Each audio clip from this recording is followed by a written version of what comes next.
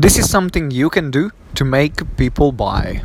I was having an interview with my wife for her Facebook group, and we were talking all things sales and selling from the stage and selling from events.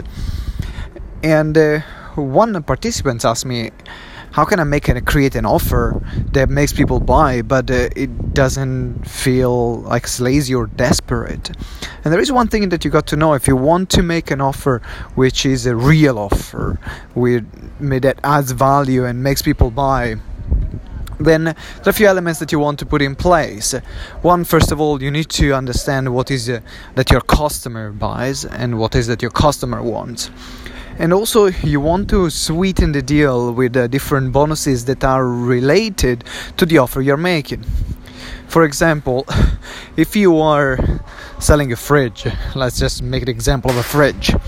You're selling a fridge, and then you're saying, well, included in the fridge, you will also have this bicycle. Now, I might not care at all about the bicycle. I want my fridge.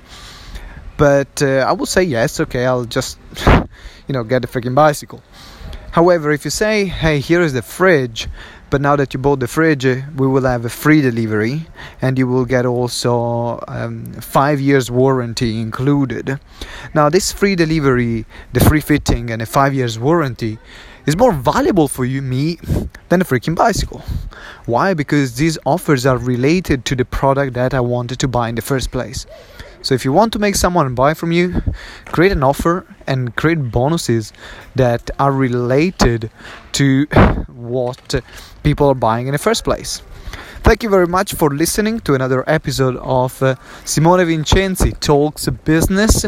Looking forward to seeing you tomorrow. And if you want to listen to the full-length podcast, check our other podcast, which is Explode Your Expert Biz. I'll see you there. Ciao.